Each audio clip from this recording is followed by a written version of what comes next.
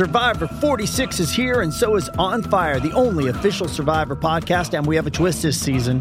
The winner of Survivor 45, Dee Valladares, will be joining us every week. We're going behind the scenes of the biggest moments, the how and the why things happen, and the strategy and analysis you can only get from someone like me, a Survivor winner. Listen to On Fire, the official Survivor podcast, wherever you get your podcast. Blog Talk Radio. Cause we're the Houston Oilers, Houston Oilers, Houston Oilers #1. Yes, we're the Houston Oilers, Houston Oilers, Houston Oilers #1.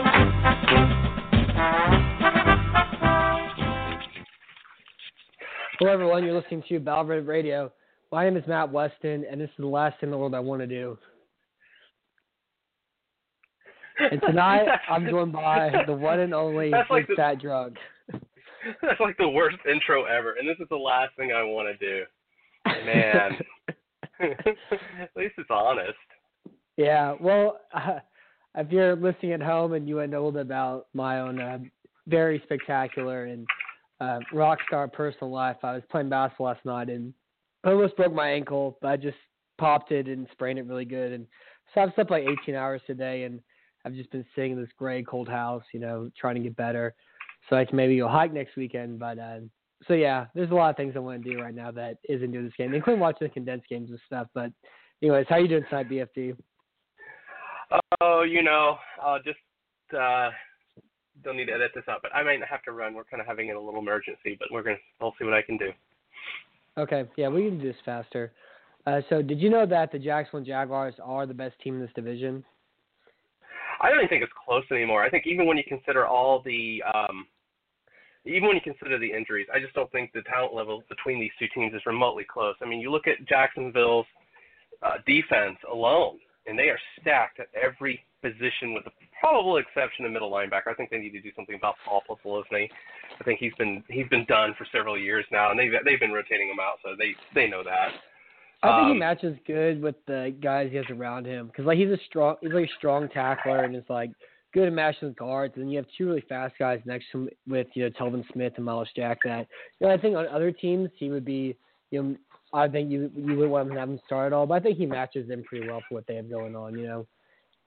Yeah, I mean, I don't think you're wrong. It's just he's not a very good football player. That's why he's been sitting. He's been sitting a lot, not playing as many snaps recently. Just playing first and second down, Yeah, but if you want to, you could, a two down thumper, I think would be a good, a guy who's more athletic would be a good second round pick. I don't know. Offensively, Cam Robinson is, the entire offense is pretty young. And it's been a lot of fun to watch, and they've had a lot of injuries on their, the wide receivers. They were playing like their fourth, fifth, sixth string type guys who look great. So there's a lot to like about this team. I think if I'm the Jaguars, I go into 2018. I'm thinking I get some more help on the offensive line and a two down thumper at Mike, and of course another cornerback can never hurt. That's a pretty dadgum loaded team. Maybe a quarterback.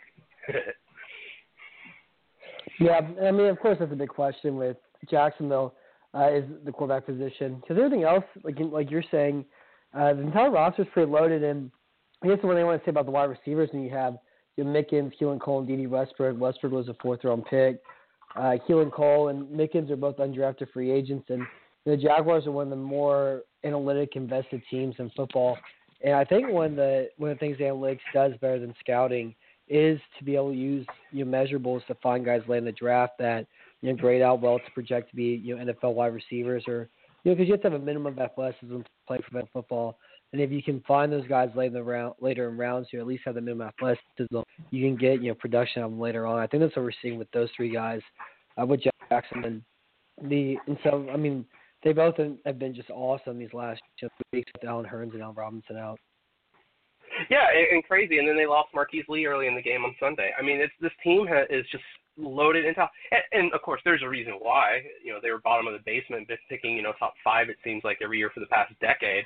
So, of course, they were eventually able to load up in talent. They didn't have any big contracts, so they could sign guys like Malik Jackson and A.J. Bouye. There's a reason they're kind of in that position, and it's all coming together for them. So you also kind of in that sense, you have to be happy for them as well. And the reason why they had so much free agency space, like you say, they picked high, but they picked poor players. They picked bad players. So they never actually had this huge, $120 million contracts. So they had cap year after year.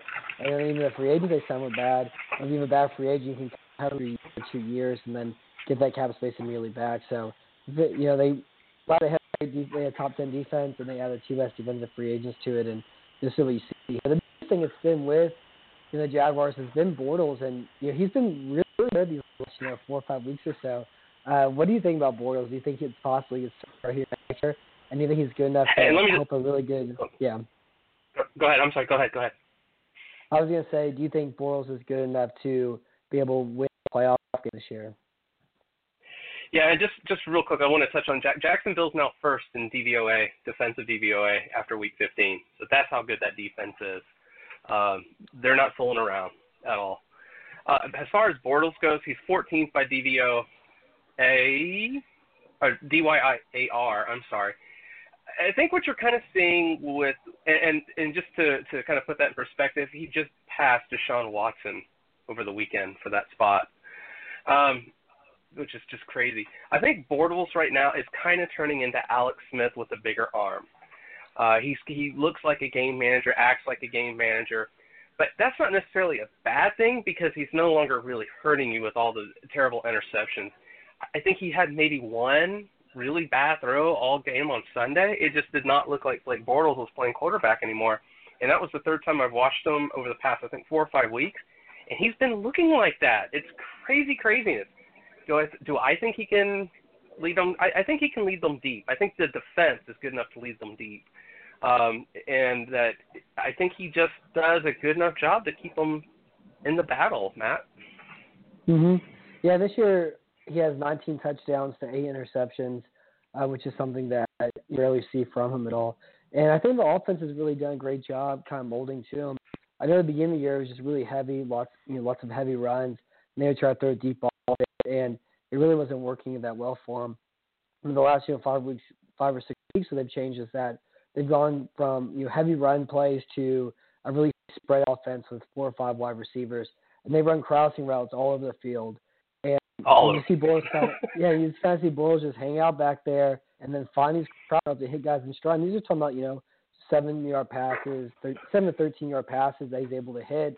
And the other thing too, he only needs 5 guys in there to block because he's broken 19 tackles in the pocket. He's saved 19 sacks. And so if you have a guy who can be able to play with only 5 offensive linemen, you can spread things out. Hit guys in stride. You kind of see this offense. And I had the exact same thought watching this game that you did, that he looks like Alex Smith. And they really are. Like the Jags are running like a less creative, like a more run heavy, kind of Chiefs offense without as many screenplays going on, where it's all these quick little fast guys just running crossing routes and just little dink and dunks here and there. The biggest thing that's changed with Bortles so far recently has been his ability to throw these touch passes, where he's launching these high passes to the sideline, to just wheel routes and just kind of simple corner routes too. But he's just launching them over defensive backs and hitting guys in stride right before the sideline, and that's some really beautiful to see. Some of the throws he's made out there, and so I'm impressed. I think all he has to do is just be mediocre with how good this defense is, and also with Fournette. And if they get any sort of lead, this team is going to be kind of impossible to beat as well. You know what I mean?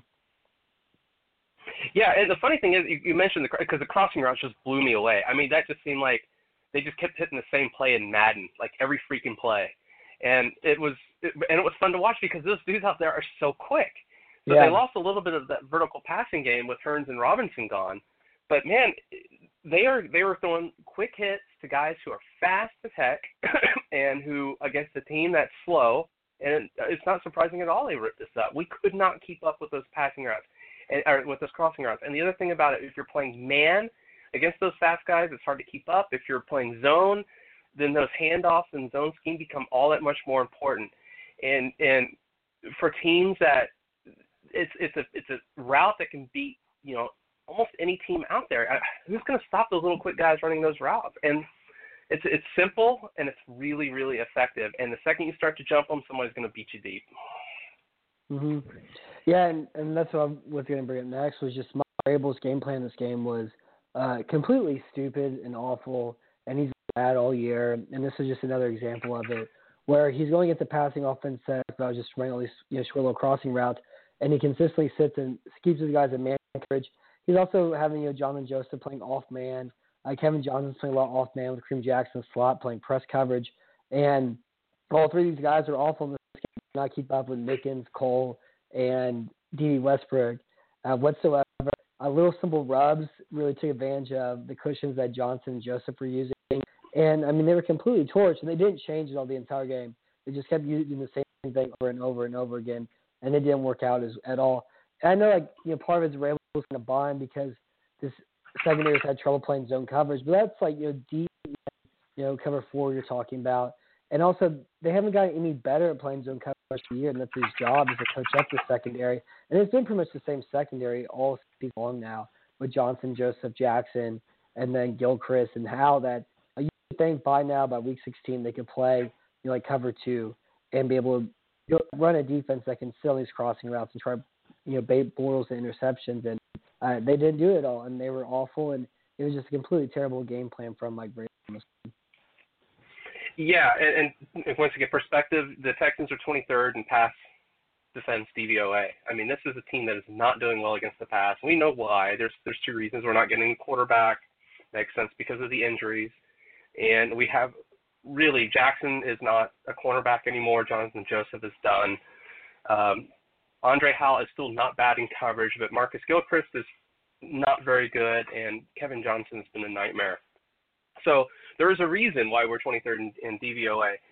But even if we get healthy and we get to the quarterback, I mean, this team, pass defense-wise, next year, I mean, once these guys get another year older, it's going to be even worse. And I just, even with everybody back, let's say Merciless is back, Watt is back, what are we going to be pass defense-wise? 20th? 21st? So there's a lot of work that needs to be done from a personal standpoint alone that makes me concerned about 2018. Mm-hmm. Yeah, and the whole idea with this defense this year is that, okay, well, we'll lose Boye, who, I'll say it again, he was the best player on this defense last year. He's the only reason why they were able to – he's the main reason why they were able to make up for, the Watt injury and then the Kevin Johnson injury. They would stay as good as a defense as they were. And they said, well, we'll lose him. Who knows how good he's going to be next year. We're not going to match the contract Jacksonville's going to offer him. And then we have Watt coming back next year. So we have Watt, Clowney, Merciless, McKinney, Reeder. We have a chance to have a top 5 front 7 in football. And so they can do more than enough to make for the loss of Boye. And we also have Kevin Johnson coming back too. And now it's like, well, even if you get these 3 guys back next year, the secondary's been so bad that how are you even going to really accept that the return Merciless and Watt is going to make this pass defense really good again, because it was really good and it has been really good and has been a strength in their pass defense. And so now that strength is kind of scary moving forward. Pittsburgh's able to play well, have a good pass defense with a great pass rush, and meet the other players in the secondary.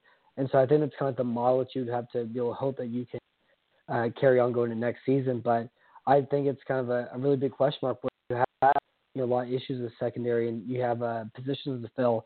And so next year, just 33, he's on the last year of his contract. He's going to be a free agent after this year. If you cut Kareem Jackson, you save $6.75 million. Kevin Johnson's going to be his 4th year, which is going to be his last year of his rookie contract unless they want to give him a 5th option. So do you think Johnson and Justin will be back on this team next year? What's the likelihood you have that happening? I don't really know. I mean, if we start to look around at who's going to be available free agent wise, because all right, that's the story, right? Is we can go out and sign some guys free agent. Well, Tremaine Jackson is pretty easily the far and away best cornerback out there that'll be available next year. Then it goes to guys like Prince Amukamara, Brent Grimes, Jonathan Joseph, Morris Claiborne, Justin Bethel. Neither of those guys should start in the NFL. D'Angelo Hall, maybe Malcolm Butler if you think he can come back from being so scrubby this year. The talent after Tremaine Johnson is a huge drop-off. And I could easily see like a Cleveland going out and signing him because they can, right? They're going to have a ton of cap space too. Of course, Houston would probably be, from a team and talent standpoint, a better option, but there's just not a whole lot out there. So I don't know. I don't think we can definitely can't afford to cut Johnson. And as sad as it is, I don't know how we can afford to let Jackson walk unless we think Marcus Williams, or we're going to go out and spend draft capital on a cornerback. Because remember, we don't pick until the third round. So I don't see this being fixed next year, I guess is what I'm saying. Mm-hmm. Well, yeah, and I don't think they're going to cut Johnson at all. I think they'll probably keep Jackson as a cornerback to replace Joseph is what's going to happen. Jackson, if he saves $0.75 million, like he can still do things, and he's pretty malleable, and you can also move him to strong safety next year too, which I believe they should have done this year. And again, we talked about all last year. I should tag Boye, move Jackson to strong safety, and then you have Howe, Johnson, Joseph, Boye, and Jackson. That's a really great secondary potentially. And if Walt Mercilus didn't get hurt, I think that group could have been a top 10 pass defense of all time. But that's what I do think happens. I think Joseph leaves after this year. I think Jackson stays, and they try to sign one of these cornerbacks, either if it's Malcolm or Dwayne Johnson, to kind of fill that other spot. But again, what's going to matter more is Walt Mercilus coming back and be able to get to the passer, and having a really great pass rush to make up for everything else going on back there. And then also hoping that Kevin Johnson's problems this year are the direct result of injuries. What do you think is wrong with Johnson this year? Do you think it's injuries? Do you think it's being a good football player and his progression stagnating? What do you think's up with him? I think it's the injuries. I mean, what we saw his rookie year is not what we see today. It's not even close. We see a far, far better player his rookie year than we've seen the past this season, really. You got to attribute to injuries. But then again, he's been injured a lot. And so I've talked often about how I think the injuries are a skill almost as much as anything else. I know there's more luck involved with that. I'm not sure if being healthy is a skill that Kevin Johnson has, because if that's how he's going to play when he's dinged, then he's no good. And he's hurting us out there, and he's actively hurting us out there. So I do think it's injuries, but I don't know if that's going to be fixed or how easily that's going to be fixed. Yeah, Matt? And I think it's too. I saw this play, and it really stood out to me where it was a simple screen pass out flat. He's playing the slot, and he takes his pursuit angle that way too shallow, but it seemed like the type of angle that he's been able to take his to make this tackle. And he gets about halfway to the guy, and the guy's already letting me as to turn back around field, and he doesn't make the tackle at all. But I think in previous years he's has full ability to really break and burst. He makes that play, the 2-yard tackle, rather than play that goes for the first down. And so when I saw that play, that's what I was thinking about. Is I think it's more injuries than him, but who knows what a whole summer is going to do for him if he's already playing like this. He was healthy entering this year. He was back throughout the first 2 games of the season before he went out against Cincinnati. People forget about week 1 and week 2, but he was bad in those first 2 games, and that was him after a whole off season of rest, the whole summer as well. So I don't know. I think it's injuries, but I don't think it's something you can easily say that. Yeah, give him the summer, give him the off season, give him a chance to recuperate. And he's going to be back to how he looked, his rookie year and also the second year in the league. Yeah, that does get to that point. So next year he's only 26 years old. I mean, he's got time to turn it around. But again, we're already starting. It's just concerning where he's at. And one other thing that kind of caught me off guard was he's got 1 career interception. So I thought that was kind of an odd stat for him. I thought he was a little bit more of a ball hawk than that, but I guess I was wrong. Yeah, anyway, I guess he's caught me off guard. I feel like he's broken up a lot of passes just because whenever he was looking like himself, he had such a great ability to break on the ball, where you play off man, sit, and then read the route, and then break on and come down, like a faster version of Joseph is you're really good at. And so, I don't know, but it's kind of like sacks, sacks are the result consistent, good play, just like interceptions are, but they can be kind of fluky too. Yeah, and so on PDs, he had 9 in 2015, 3 in 2016, 2 in 2017. Yeah, see, that makes more sense. Beautiful. The other thing I noticed defensively this game I have for the past few weeks is, we talk about how, what's worth watching? Why are we still watching this? Aside from esoteric, ability to, instead of it just being an esoteric obligation, these are our guys, these are our teams, these are our boys, doing it for the heart of the clan. because there's really not a lot of enjoyment out of this, and the games are bad. But we talked about how Will Clowney's fun to watch, Hopkins fun to watch, etc. And he really has been a lot of fun to watch. He had a great game on Sunday. He wasn't box score good, but he was football good. And the biggest thing I've been watching about Clowney is he's been doing this inside swim move where he'll take two steps outside, plant, and then just like that burst across the tackle space is just awesome. And then from he'll like use his arms to rip through both the guard and tackle and get to the quarterback. And he beat Cam Robin 3 or 4 times this game just using that 2 steps outside move to get to Bortles. And it's a lot like what Watt does, except a little bit of credit, and Watt can do it in the run game better than Clowney can. But it's such a great pass move. I think Clowney finally has that inside move down, so now he can go through some pure athleticism, bull rush. He can rip around the outside. And his inside move, that's kind of the last thing that was missing for him to be a complete pass rusher. And so like the growth of Clowney this year has been the best part of the season. And seeing this inside move kind of come out of nowhere those last 4 or 5 weeks has been awesome too. Have you picked up on move as well?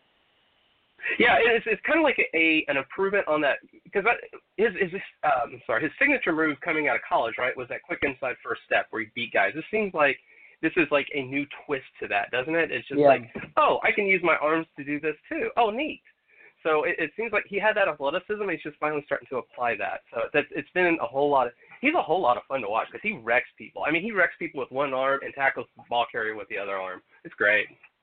Yeah, and he's disgusting to watch too with what he does to pullers. Like, you're talking about the violence of the game and head injuries and, like how we're trying to get rid of some of these hits that are out there. Like watching like a fullback or a tight end pull Clowney and just watching him just like lower his shoulder and just create like a mass grade at the point of attack is just unbelievable. Just like how much stronger he is than a lot of these guys on the field. And, like you love it as a Texans fan the same way. It's like, do we really need to do this because he's not going to make a play here anyways, whatever. But, it's football and, it's a game.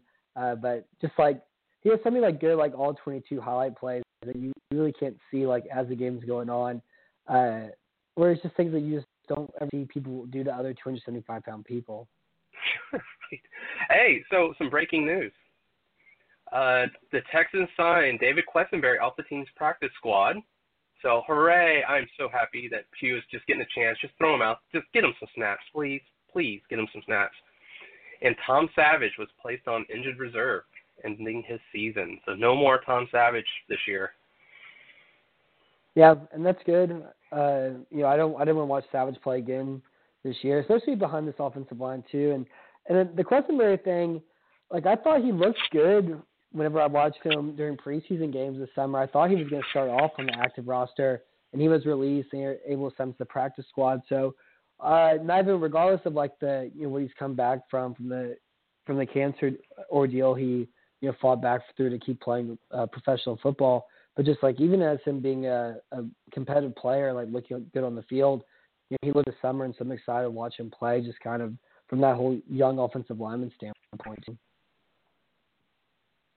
Yeah, and it's yes, give me David Quessenberry, please. I still wear I was wearing it earlier today. I was wearing my DQ T-shirt earlier today. Yeah, and then the other thing, they also put Nick Martin on IR as well, and I guess he hurt his ankle again, which is scary because he missed all of last year ankle injury. And if you think about this offensive line right now and how it's put together, Nick Martin's the only penciled-in starter you're going in next year, and the only guy who has like a for sure starting spot on this team. And so, they really haven't said anything. All they said it's a scary injury and that he hurt his ankle. And so I'm kind of horrified about that because they somehow have an impossibly replaced spot. Well, I guess Manx could play center next year, but it adds a lot more a bigger question to an already question. Yeah, and I missed that. Wow. So Manx goes to center. Jeez. Manx goes to center. Quessenberry probably plays right guard. And then yeah. At left guard. Allen at left tackle. Mm-hmm. Yeah. That is one. I mean, Manx was damn good last year though as the center. I don't still kind of am not sure about him as a guard as much as a center. But he's damn good as a center. So yeah, at least not that big of a drop down. It's a drop, but Manx is pretty darn good. Yeah, just more of, I guess, projecting things for next year. I do think Manx could be a good outside zone guard, but he can't be an inside zone pulling guard. He's just not strong and big enough to do it. But I think he could be great as like a Mike Brezel type, where he's just reaching 3 techniques over and over again.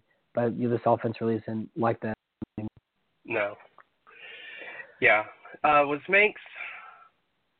I'm trying to remember if Manx was a Kubiak guy or he has to be a Bill O'Brien guy. He's an O'Brien guy. Well, let's see. What are some other things we liked about this game? I liked watching DeAndre Hopkins against Jalen Ramsey. Hopkins was 4 for 10 for 80 yards and caught a touchdown pass. It's also like Yates is such a weird throwing motion right now, where it's just like so low and quick and just like it flutters so much. And so it was just like a lot of fun just watching Hopkins beat Ramsey up the line of scrimmage and just kind of wait for the ball and hope that Ramsey didn't catch up in time, because there's been so much drama between the two guys, and you're really excited to watch this matchup. And Hopkins beat him a lot and really consistently, and he was just beating his press coverage off the line of scrimmage over and over and over again. And so that whole thing was a lot of fun. I know the numbers will kind of make it look like Ramsey had a better game because he only caught 4 of his 10 attempts, but constantly Hopkins was beating Ramsey over the line with just like strong arms and swims and quick little jab steps and stuff. And that whole battle was awesome to watch. That was a total blast. And I think what was most amazing, that's got to be Jalen Ramsey's like worst game as a pro, right? I mean, yeah, Hopkins he owned him deep. He owned him, off the line. There was no way that Ramsey matched Hopkins on Sunday. I mean, that was pure dominance, and you could see Ramsey was getting so frustrated, man. And that was just total ownage.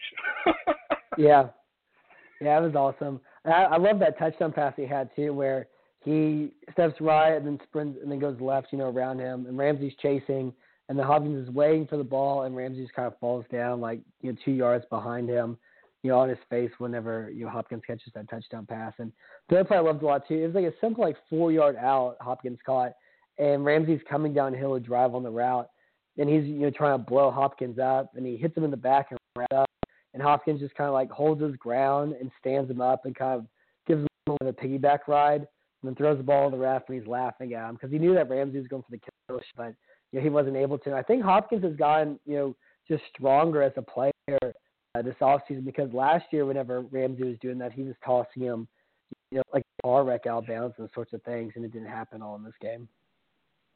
Yeah, that's a great point. I didn't think about that. He does. He looks like he's just an all-around stronger guy out there. Wow, cool. Yeah, it's weird how easy it is to get strong whenever you're a younger man, and then your hair gets gray and you can't do anything else. It's also important to note too that whenever you have these players I don't know, especially like offensive linemen, I think it's a good example because he wasn't strong enough whenever he first got to the Texans, and he's become strong enough now, but he's had the same problems kind of hurt him over and over again. But these guys who have strength problems when they first come to the league, or it's the easiest thing to fix is to be stronger, because you can always push enough stuff to make that happen. How are you liking watching TJ Yates play football in 2017 for the Houston Texans? That's a trick question. I mean, it's better than watching Tom Savage.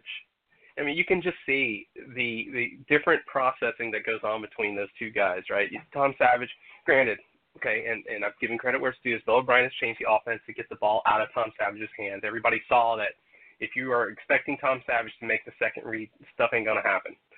So it's been a long watching Yates process the game a lot faster, and he looks more confident out there.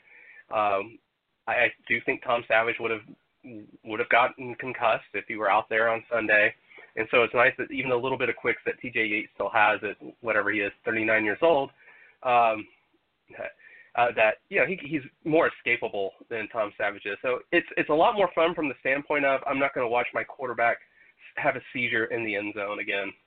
Yeah, it's better not watch a guy playing football than watch somebody else who's bad at playing football. I just can't believe, just like from a live perspective, like from it being a live thing, that years later, from whenever Yates had that, cute little run, that we saw him play football in a Texans uniform. Like, I only want to watch TJ Yates play football for Houston. He's wearing a Reebok uniform. Because this should not be happening anymore. And also, this week and next weekend, I want to see this Heineke guy, out there. Give somebody else a shot. See if you can maybe drum up a backup quarterback for 2018, because the Texans have been, horrible trying to find a backup this entire season. Yeah, I'm trying to think the last decent. Well, I mean, TJ Yates is obviously the answer to that question, but since then, it's like Brian Hoyer, Ryan Mallett, Ryan Fitzpatrick. I mean, it's just like a clown car of crappy quarterbacks. Mhm. Yeah. Yeah. It's O'Brien, Rick Smith's fault. It's not like, the Texans were bad quarterback. Well, it's their. You got to feel for them. Their quarterbacks are bad, but it's their fault the quarterbacks are bad. Was there anything else that you liked about this game at all? I really just enjoy watching the defense for the Jaguars. I think they're a fun team to watch defensively. They are so fast. Just up and down that roster, they are fast. It was also funny watching Calais Campbell trying to get TJ Yates on the scramble. That was pretty entertaining. I think was it Yates on the scramble? Yeah, I think it was Yates on the scramble. If I remember correctly, that Campbell was just so slow. But anyway, that was kind of entertaining to watch that. But they're a lot of fun to watch just from a speed standpoint.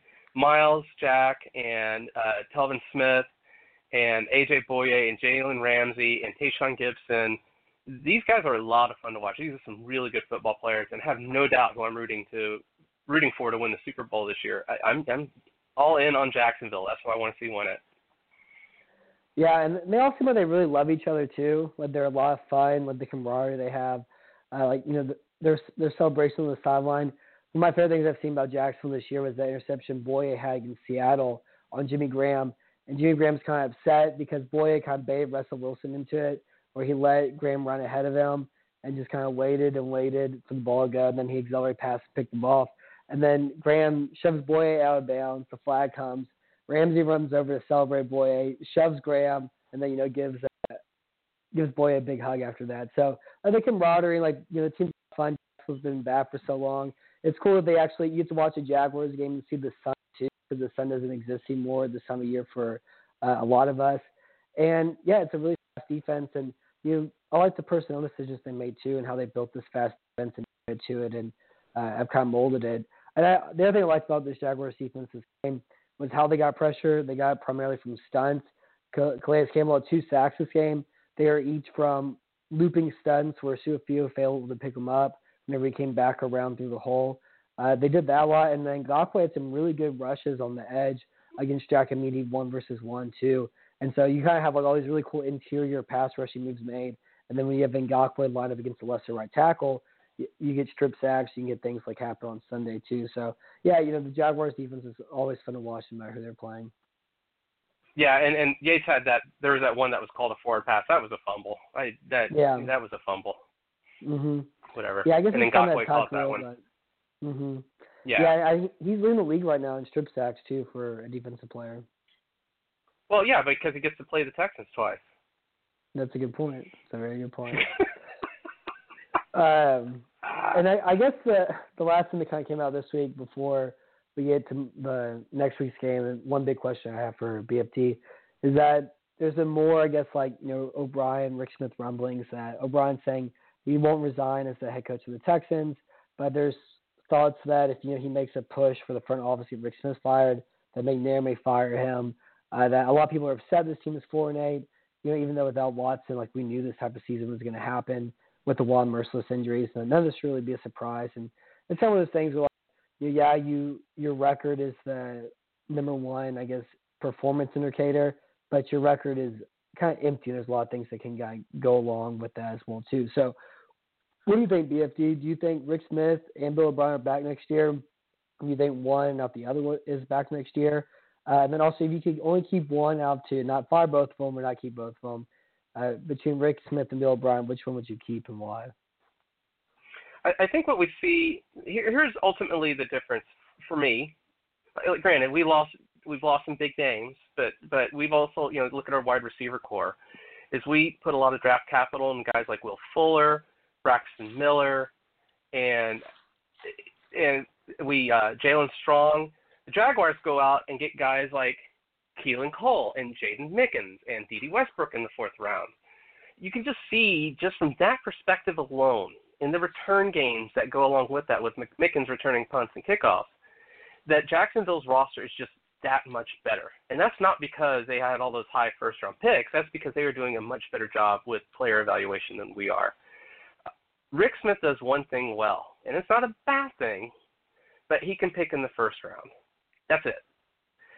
I have not wanted Rick Smith around for a good 5 years now. In 10 years as a Houston Texans general manager, and remember, he was not responsible for the 2006 draft. That was all Gary Kubiak. In 10 years, we have 3 playoff wins. And that is, in our division, that's kind of embarrassing. And this division is changing rapidly right now. I don't find that excusable. And so I go back to, sure, Rick Smith has done a fine job. Okay job. But then Sean Pendergrass today wrote that article that was on the front page that created a billion and one comments, basically creating a rating system for each team since Rick Smith came into the league. And the Houston Texans, I believe, ranked 18th on that list. So the argument for keeping Rick Smith is basically he knows how to get to the stadium. He's done a pretty good job with first-round picks. That's not an argument to make on that sort of just completely objective rating system. That's why I like that so much. That's something you can point to and say, yeah, that's below average. And so then, of course, the next question is, well, who do you replace him with? That always seems to be, who do you replace him with? I don't know.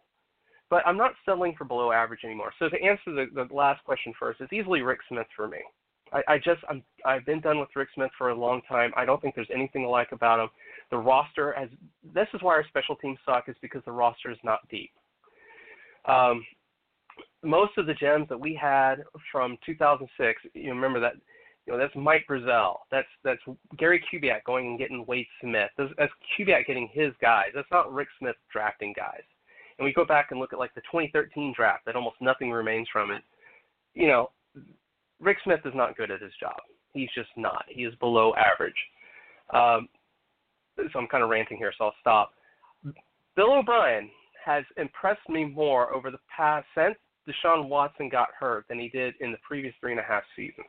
I'm off a little bit about wanting to get rid of Bill O'Brien, but the question is, does he go back to his uber complex offense that only Tom Brady can run, or is he actually learning something this year that, hey, maybe it's a good idea if I play to my quarterback's strengths rather than trying to make them fit my system? And I don't know what the answer to that is, but I've backed up off that a little bit. I still think that every other kind of thing that you look at as a coach, whether it's his game planning, whether it's team preparation, his clock management, his timeout management, they're all terrible.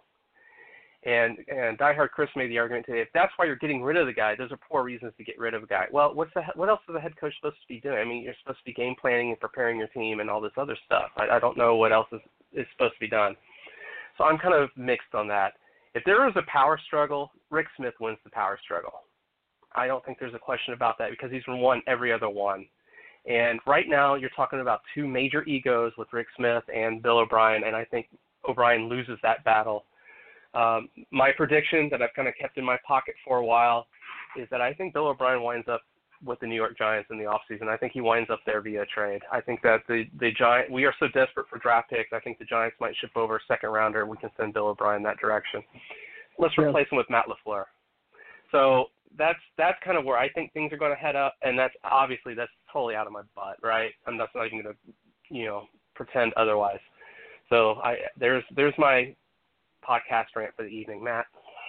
Yeah, and I think it was really great. I can see all that happening, and I just don't like either one of these guys all that much.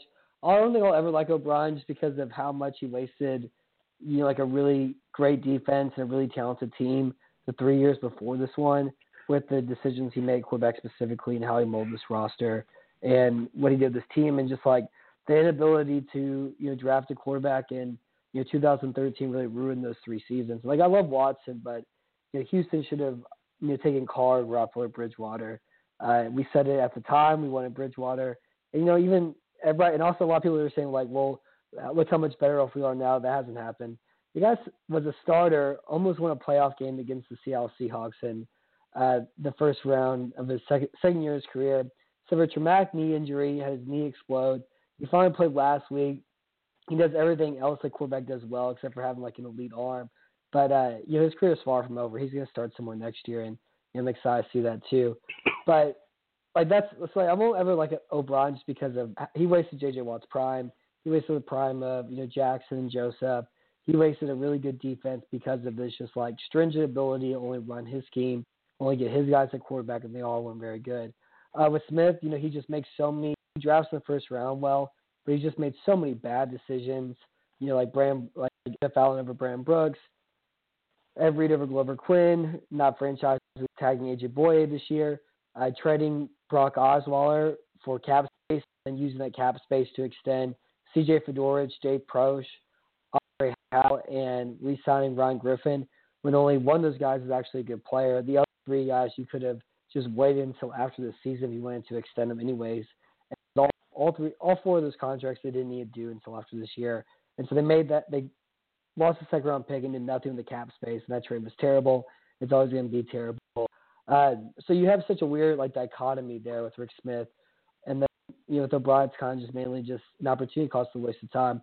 But I am for O'Brien being here next year because of how good the offense was looking with Watson at quarterback, and it seemed like he finally realized I should build an offense that's based around Watson. It's gonna be really good, and he was able to do that. And just because of those 5 frantic, a lot of fun, beautiful weeks, I think O'Brien should be back next year so he can keep something else going with Watson. If he doesn't, then you let him go, and it doesn't matter. And if you fired him, you should have fired him last year.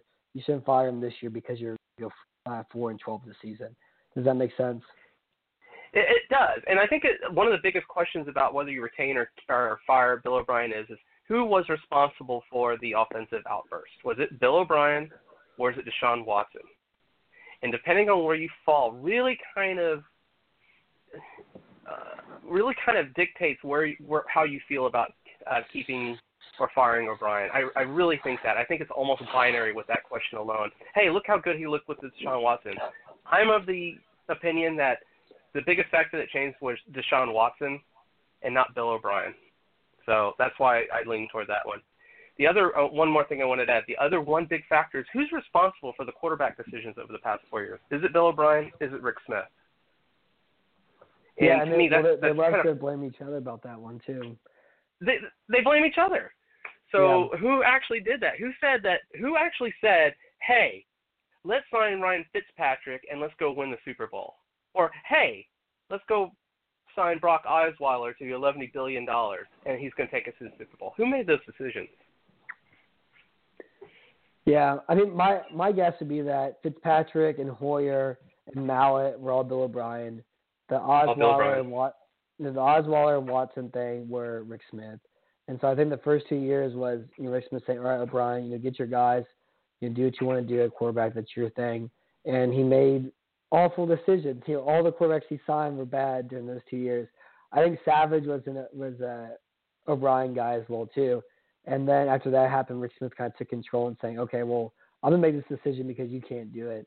And this will lead to name redacted and Watson coming into the team the last 2 years. But just because of everything what he likes smart guys. He likes smart guys. He likes tall guys with big arms. And his perfect quarterback would be both, but he couldn't find both. Mixed in one body, and I don't know. I'll still never forget. I guess it was the 14 draft. We got into a Fitzpatrick as the starting quarterback. So yeah, it's fine. You draft somebody to mold behind them, and they just never draft a new body until Savage in the 4th round. And this year is kind of in a way a culmination of all those bad decisions. Yeah. Yep. And then again, who made the decision to start Tom Savage? Who was incapable of seeing that incredible disparation in talent between Deshaun Watson and Tom Savage to start Savage week 1? I mean, I was ranting after the first preseason game that Deshaun Watson should have been the starter, and yet we still trotted out Tom Savage out there. Who is making these decisions? I don't get it. And of course, we're not going to know. And they've already spun it. Rick Smith and Bill O'Brien have spun it to their make each themselves look better. So we're not going to know the real answer, I don't think. But man, that's somebody somewhere has to know who made those decisions, because that set this franchise back 5 years. Mhm. Yeah, or just also wasted so much time as well too. Yeah, I mean the whole thing's weird. To me, something's going to happen after week 17. It seems like it doesn't seem like they're just going to say, all right, well, we're 4-12, but we played really well with Watson. Let's just give us another try next year, which is like the rational, like logical, I think, way to go about it. But I don't think it's going to happen. Something's going to happen after week 17, whether it's O'Brien getting traded, or Rick Smith getting fired, or O'Brien getting fired. Something's probably going to happen after week 17 this year.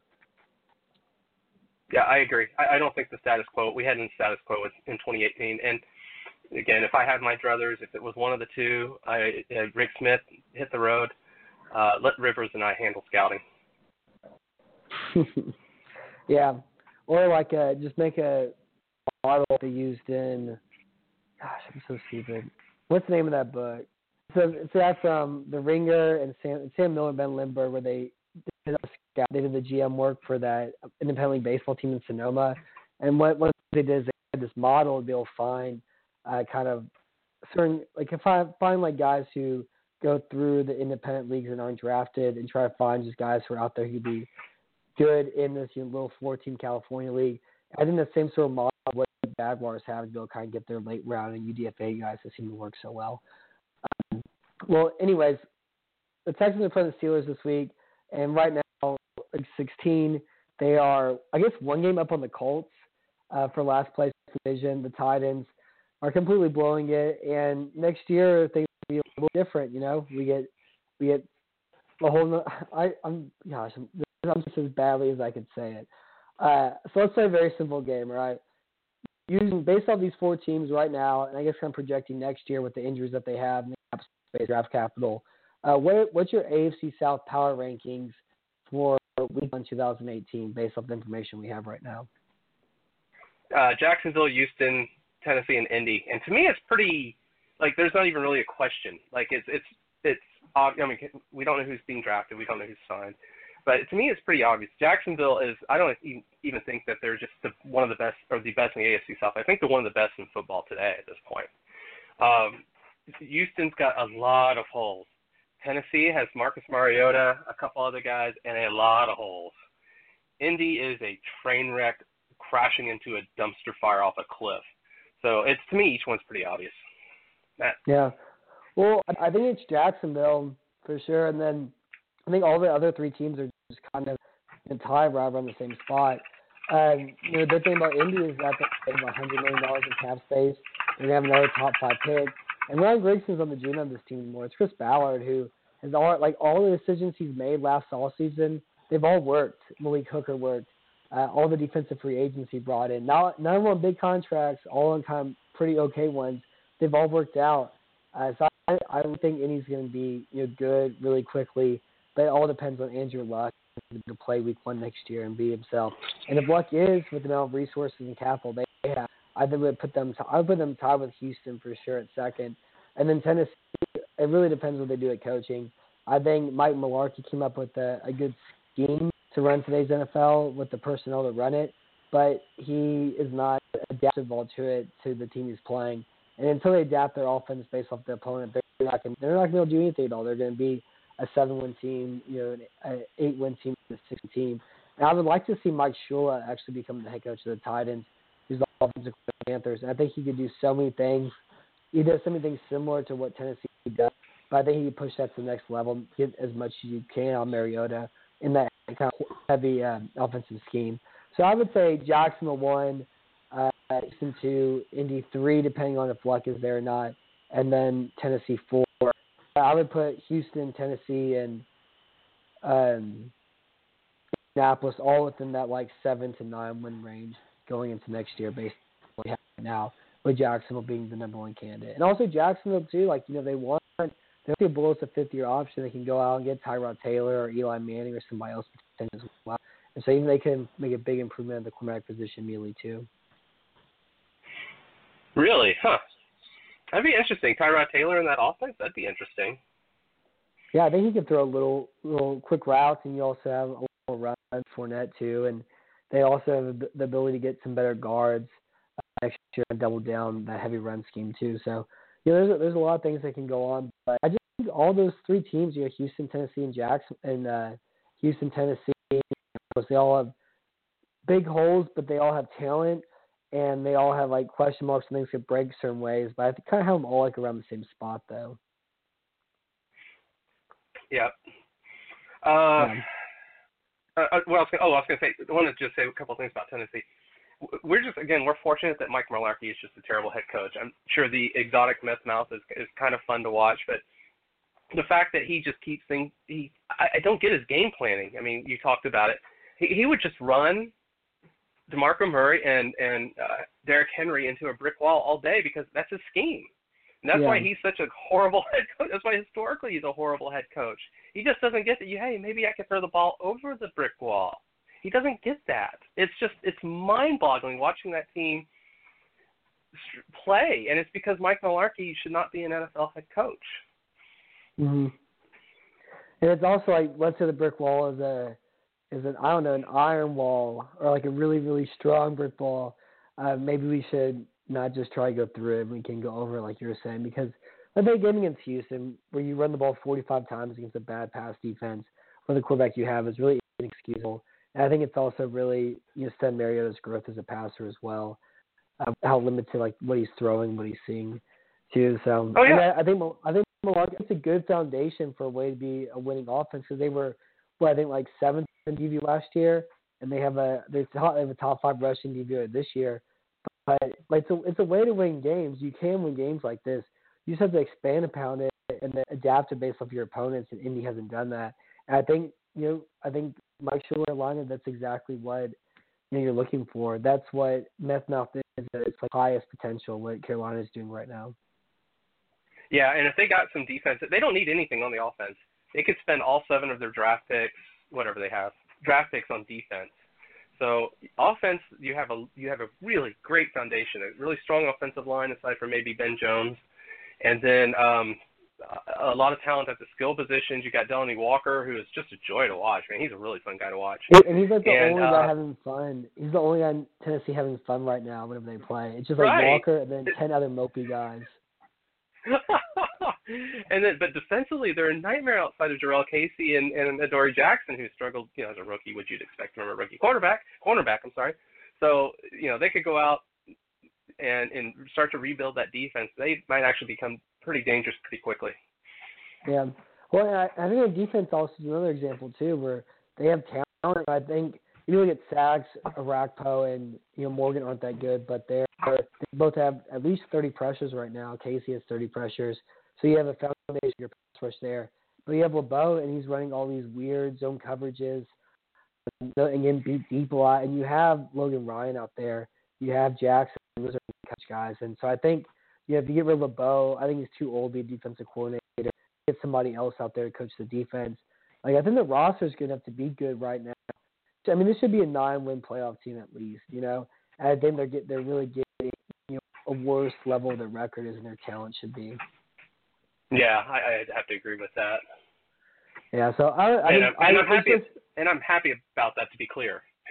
yeah, and it's also great though that this division is good. Like, we have, I know Houston has 4 wins. I know he has 3 wins. I know Tennessee is severely underplaying their talent, and Jacksonville's going to be a possible 1 or 2 seed maybe. They're at least going to play a home playoff game. But that's so much better than what's been the past, where you have one team wins 11, and then you have 3 other teams below 500. And so it's just like fun that there's actually possibilities to have 3 playoff teams. This year was a possibility until injuries happened. Tennessee pooped their pants. And then next year, 3 playoff teams is a possibility again as well. And there's a lot of talent here, and there's a lot of resources in this offseason, and it's a lot of fun to watch. And so I really do love this division, and it's taken so long for it to be good. It's always been easy to love as far as like a slap comedy way, and so now it's fun to watch some like interesting football and enjoy it as well. Yeah. So this week the Texans play the Pittsburgh Steelers. I mean, we could do a preview. We could talk about T.J. Watt. We talk about Steelers front 7, how they are able to compensate for their secondary, patience to Le'Veon Bell, how beautiful David DeCastro and Mike Pouncey ace blocks are.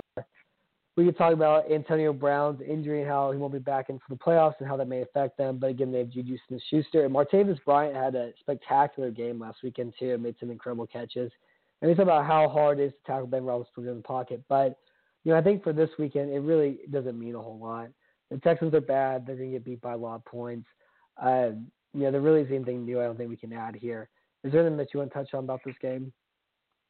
No, you kind of got it, and sorry to steal your thunder, but so Big Matt specifically mentioned T.J. Watt. What do you think of T.J. Watt? I think that if his last name wasn't Watt, I think the very first thing you say about T.J. Watt is he plays a lot like J.J. Watt. He's like J.J. Watt light, or the poor man's J.J. Watt. These guys have such similar games. It's a lot of fun to watch. It's like T.J. watched a lot of tape on J.J. I don't know. Yeah, and the thing that really I think of the most about watching T.J. Watt play is he's such a great athlete. I know so much is made this hero story about Watt. Watt is an incredible athlete. Obviously he works hard. He does this and this and that and that. But just naturally, both these guys are spectacular athletes, and he's also already a pristine pass rusher too. That he's gonna be eventually one of those guys who's gonna get 15 sacks pretty easily. Week 1 this year, he was going up against Joe Thomas, and he beat him 5 or 6 times in that game too. And he's probably be an All-Pro player one day, and the rest of the league should feel very stupid for letting the Steelers take him at the 21st pick last year.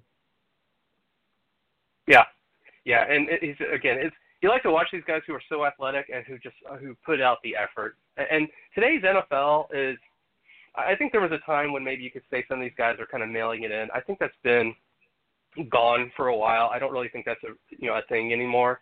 I also think there was some underlying racism to a lot of that. But from years ago. But you see, it's fun watching how much effort these guys put in on a week-to-week basis. And there's one of the big things about Bill O'Brien, the team hasn't quit on him. Well, watch today's NFL. Who quits? Yeah, that's a great point. Well, I think part of it too, if you go out a full game, with your head not fully in it, you're going to get destroyed. Your teeth are going to be out of your skull. And so if you go out there kind of half-assing things and not giving full effort, you're going to get hurt. Unless you're just a wide receiver who's just not running through his routes and all. But those are two different things. The majority of positions you play, you're going to die if you don't go out with max effort. Yeah, and that's the one guy who I've seen this year who was not putting out effort was Kenny Britt. Oh, yeah, he's a complete abomination. Yeah. Yeah, and he's going to win a Super Bowl this year probably too. Stop it. So what's your prediction for this game? Steelers, a whole lot of points. Texans, not very many. I think this is going to be along the lines of 45-7, which kind of is a familiar sounding score. I think it's going to be something along those lines. It's just not even going to be close. Yeah, I have Pittsburgh winning 41-10. I think it's mainly let's try to get Schuster and Bell touchdowns and Roethlisberger touchdowns to make them happy. It's me one of those sorts of games. I'm gonna watch this game because I wasn't around last week, so I'll be doing all the threads and write the post screen, and you'll be a real team player. But why should I watch this game if I wasn't doing that on Monday? Oh, I don't know. It's kind of hard to convince anybody to watch this Houston team, especially when it's not going to be close. So why would I watch this game? Because it might be borderline comical about how bad Juju Smith-Schuster and Martavis Bryant burn our secondary. It's going to be borderline comical. These, especially Martavis Bryant, is just an absolute burner. And I could see Roethlisberger and him hooking up a couple of times for big touchdowns. Yeah, I really wish Antonio Brown was playing this game because he could have 250 receiving yards. Oh yeah, with his short space quickness. Oh yeah, it would be ridiculous. Just trying to hit 1,700 yards in a year, whatever he has. But that's all we got for tonight. Thank you for. Let's see if we have any questions real fast. I know I checked. We didn't have any. We don't have any questions at all. So anyway, thank you for being on tonight, BFD. Thank you for listening live, everybody. If you're listening live, we'll be back on next week, Tuesday, 7 p.m. Central, more than likely, where we're going to talk about this Steelers-Texans game, the Week 17 game between the Texans and the Indianapolis Colts. And then from there, we'll talk about the playoffs, and we'll go through until the Super Bowl and do a game review, and that will kind of be all you'll hear from us until the draft. And even then, we don't do a whole draft stuff sometimes. But that's the plan. But again, thank you everybody for listening. Talk to you next week at 7 p.m. Central. And thank you again for being on time, BFT. Woo!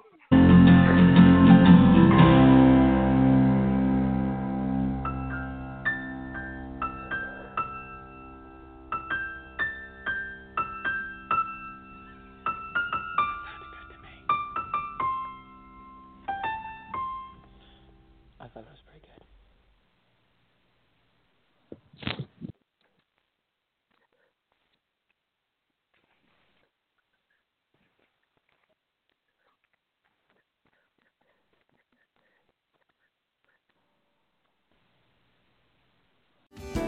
Hello, I'm Spencer Hall from SB Nation, and I want to tell you about my new show, It Seems Smart. It Seems Smart is a show about people doing things that, for some reason or another, seem smart at the time. Those things might include doing a little cocaine and driving a bike up a mountain. Or, I don't know, maybe racing 100 miles per hour across the country in the middle of the night with no one's permission. Or even stealing a bat from an umpire's room in a Major League Baseball park. Check it out, and if you like it, tell a friend. I'm Spencer Hall.